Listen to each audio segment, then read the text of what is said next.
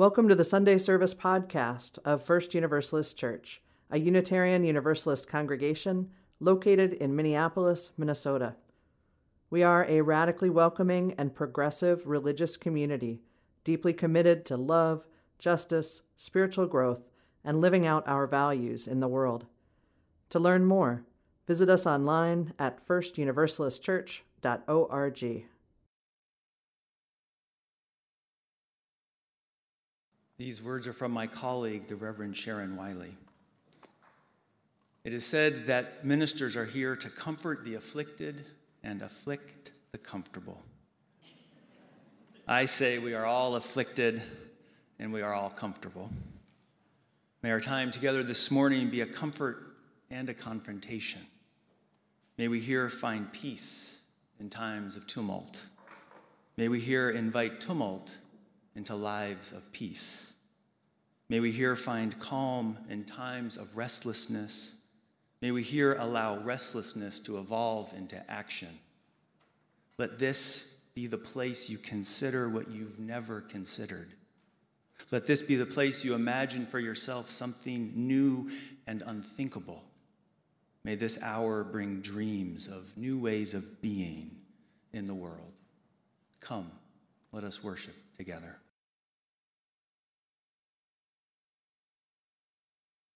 Muslims across the world greet each other and those around them every single day with this greeting. Assalamu alaikum wa rahmatullahi wa barakatuh. May peace and blessings be with you all this morning. Good morning. It is a tremendous honor to be with you this morning. It's a privilege. When I was asked by Justin to come and to speak to you, it's always an opportunity to bring people together, but it's even a better opportunity to be invited and to speak in front of people who gather every day or every week. Today, I want to talk to you briefly about one of the challenges that America is struggling with. And that challenge is acceptance of what is so defined as new people. When I'm asked to speak about Islamophobia, and particularly about anti-Muslim sentiment in the United States, I'm often reminded that many people struggle with the understanding of why. So I ask this question: what is not different about Islamophobia? And the reality is, Islamophobia and what we're seeing today is no different than what many of your grandparents or families or communities have gone through in this country. In fact, every single claim against Muslims today that seems to be existing in spaces have been claimed against another community in America by, regrettably sometimes, the same community that has went through it is now repeating it against another community. When I travel across the state of Minnesota, I often encounter a lot of conversations. I was in Bemidji about a year ago and went to speak there. And as I was speaking to the community, obviously there are people there who had a very anti-Muslim sentiment, feelings, and understandings. So, out of the plan of God, my car broke down in Bemidji. Nothing wrong. Nothing wrong about breaking, if your car breaks down in northern Minnesota, trust me, it's a blessing. You always want to get stuck up there, right? And I had this encounter at a mechanic shop. There was a gentleman, older, came up to me and he said, "You're that smooth talker." You know what that means, right? So I was like, okay. I was like, "Did you hear about the event?" And he's like, "I was there." So I said, okay. I said, "Well, do you have any questions?" And we talked for a little bit. And the one thing that I found that struck with him was explaining the story of the people who look like me today in Minnesota, Somalis or East Africans. And I explained to him that there are probably more Somalis in Pelican Rapid, Minnesota, than the entire northeastern part of Minnesota. So probably more than Duluth's population, more than Alexandria, more than name all those larger cities in kind of the Arrowhead area. And I said the reason why is because they found that place to be home and they found jobs and they're living there. And that struck a chord with him. And he told me something profounding. He said that he came to the event that I was at to counter-organize my speech. And after our conversation, he realized, and he told me this, he said, I wish your people were more engaging us because we all have been misinformed by anti-Muslim speakers who are coming to our town. He didn't say anti-Muslim speakers. And it's interesting, I come across a lot of people who are very similarly situated with this gentleman who came to an event to counter-organize, but with one conversation, one interaction, was able to switch completely to the opposite side. And he started to offer me like help. Can I give you a ride? I think I know another mechanic.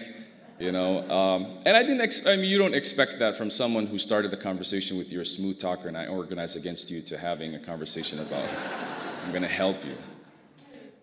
So today I know this congregation is probably more socially justice oriented than most communities. I'm not going to bore you with all the horrible things that are happening. I want to spend the next few minutes with you to talk about what can we do to reverse what's happening. So I'm actually working on a book. And I have a help from a Unitarian, by the way, for the good folks. Number one, the exercise of challenging Islamophobia is not helping Muslims. It's healing America. So the idea of defending Muslims is re-owning the spaces and the environments in our community and our spaces. So therefore, I read to you a verse this morning from the Quran, which talks about this idea of coexistence, that God has created us into different people, which is the problem with Islamophobia and xenophobia. We want to say we don't want to be different, but God created us to be different. And the idea of this difference is to coexist and to get to know each other. And to get to know each other means you have to actually spend time to talk to people who do not agree with you, who are much different than you. We are in a time today in America, we are so polarized that we only feel comfortable speaking to someone who completely agrees with us. Whether it's MSNBC and Fox News, we've created a two America that are shouting at each other. So here's the 3 or 4 tips that I want to leave with you today. The first one is become a listener. Listening is the most powerful tool in advocacy that's least used, almost non-existent. We've never learned how to listen. I mean, you're kind of head nodding and kind of looking at me, but you might be on your lake cabin right now or worried about if you close your window and it's going to rain or something, right? The act of listening requires deep, actually letting go whatever you're thinking about and completely listening to the other person. Head nodding, saying aha, those are things that we say to just let the other person know we're listening, but that may not mean that we're actually listening. One of the most powerful ways of listening, one of the effective reasons why you should listen to people, is you allow them to actually dump out what they're wrestling with so they can actually listen to you. Just think of your child or children who just come and they want to just say all these things, and you're like, no, I need you to clean your hands, and they're not ready to listen to you until they tell you everything. Then they're like, okay, there's nothing more I can say. Now I'm more than likely to listen to you. So listening is, I think, essential in today's conflict-ridden society that we find ourselves in.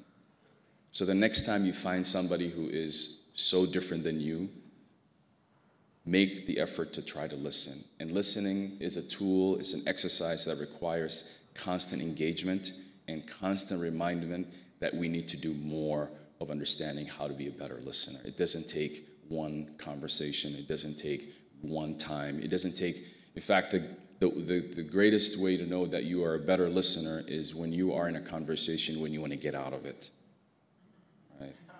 That's when it really matters to be a better listener. And the conversation where you are already ready to make a very strong opinion. We need to listen to each other so we can hear each other.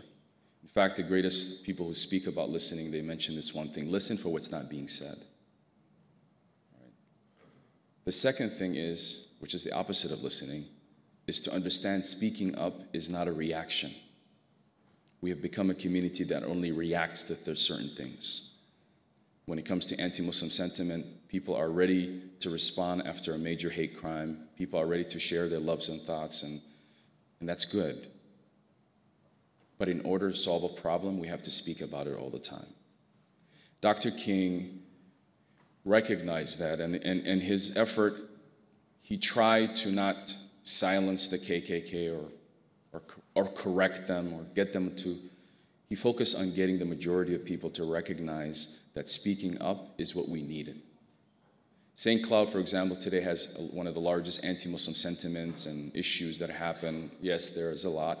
But St. Cloud suffers from what America suffers from. I lived in St. Cloud. A majority of people in St. Cloud are good people, hard workers. But those majority have chosen to be silent. And here in the Midwest, we do a lot of this passive-aggressive, well, I don't know if I'm going to get myself into this, right? And so if you want to challenge Islamophobia, then Islamophobia has to be a problem that you want to address for America, not for the Muslims. And we cannot be reactionary just to issues. We have to speak about it all the time. Racism and all these other issues that we're addressing with. And that means we have to do things that are a little bit uncomfortable. Speaking up all the time. Speaking up when it's necessary. Speaking up when it's quiet. Knowing that you need to use your voice more powerfully and more attentively. The third thing that I want to leave you with today, which I think it's really, really required now as I speak to you today, is that faith communities can no longer be at 1.0 level, which is we're just kind of around, show up to rallies. Faith communities today are more responsible than ever to stand up and hold the ethical boundary lines of our society.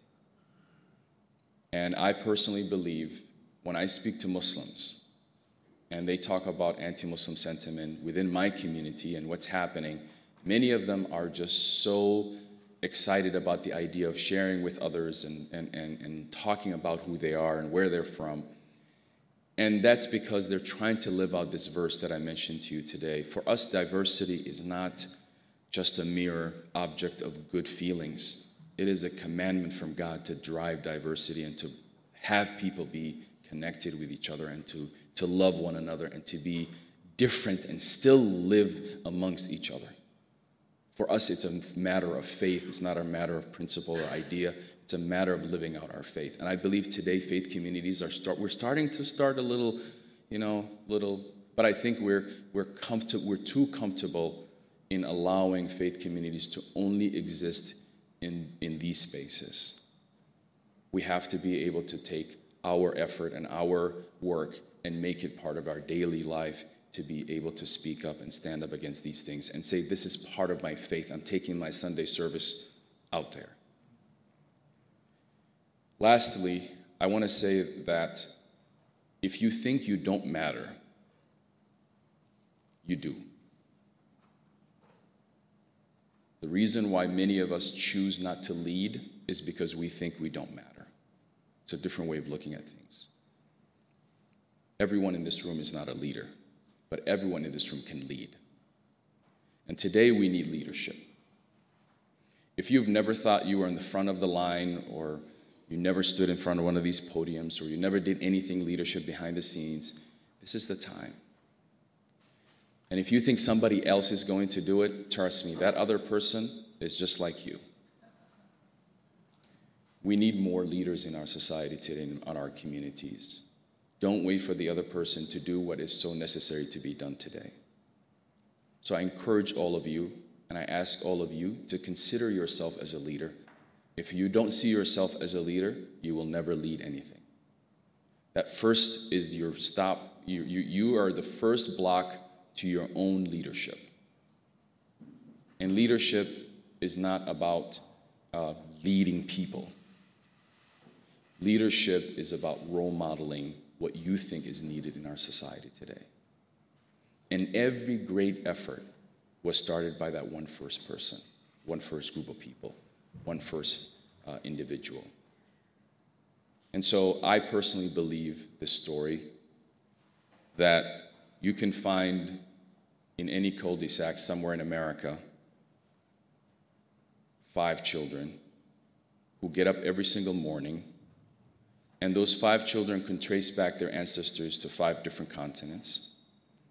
And as they ride together to the school bus every single day, they see each other as Americans. They see each other as neighbors. They see each other as friends. This is the test I believe that America is wrestling with that we refuse to acknowledge. And I believe that this test is a test that can be a remarkable victory for mankind. If we can reflect back to the world that we can coexist in our tiny cul-de-sacs, which I don't like cul-de-sacs if you're an urban planner, but for the purposes of community, cul-de-sacs look good. But if we can perfect that, imagine what that means for countries like China to see an Asian man or woman be the president of the United States. What does that mean for the world tensions when people live across invisible lines in North Korea and South Korea? What does that mean for them and other people around the world who are struggling with this idea of coexistence that today we're wrestling with here in Edina, right, or South Minneapolis? So I believe this work is not just for us, it's for mankind and for humanity if we can take that responsibility and own it up to it and make it a reality. Who is going to finish Dr. King's dream and make it a real reality for all of us?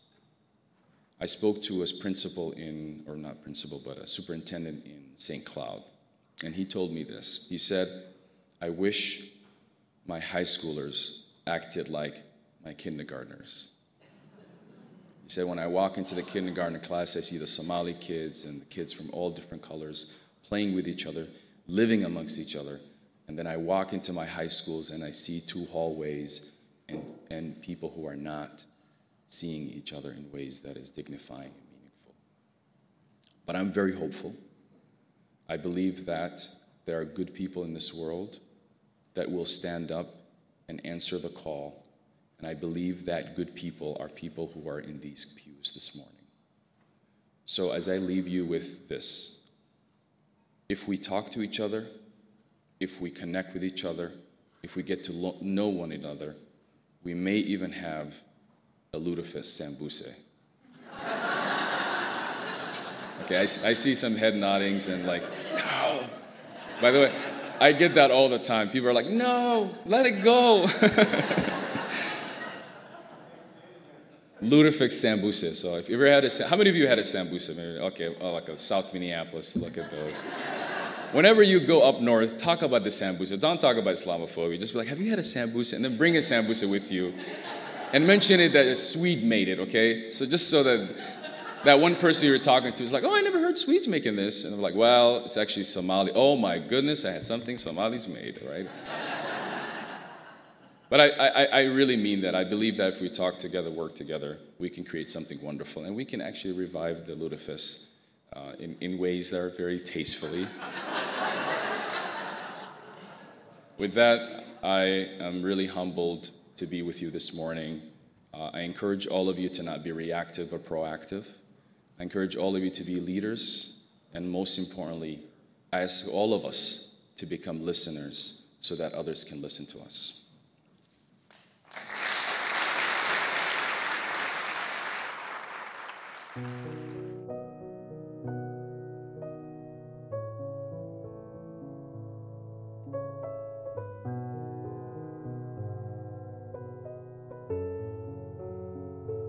Thanks for listening to this podcast from First Universalist Church of Minneapolis.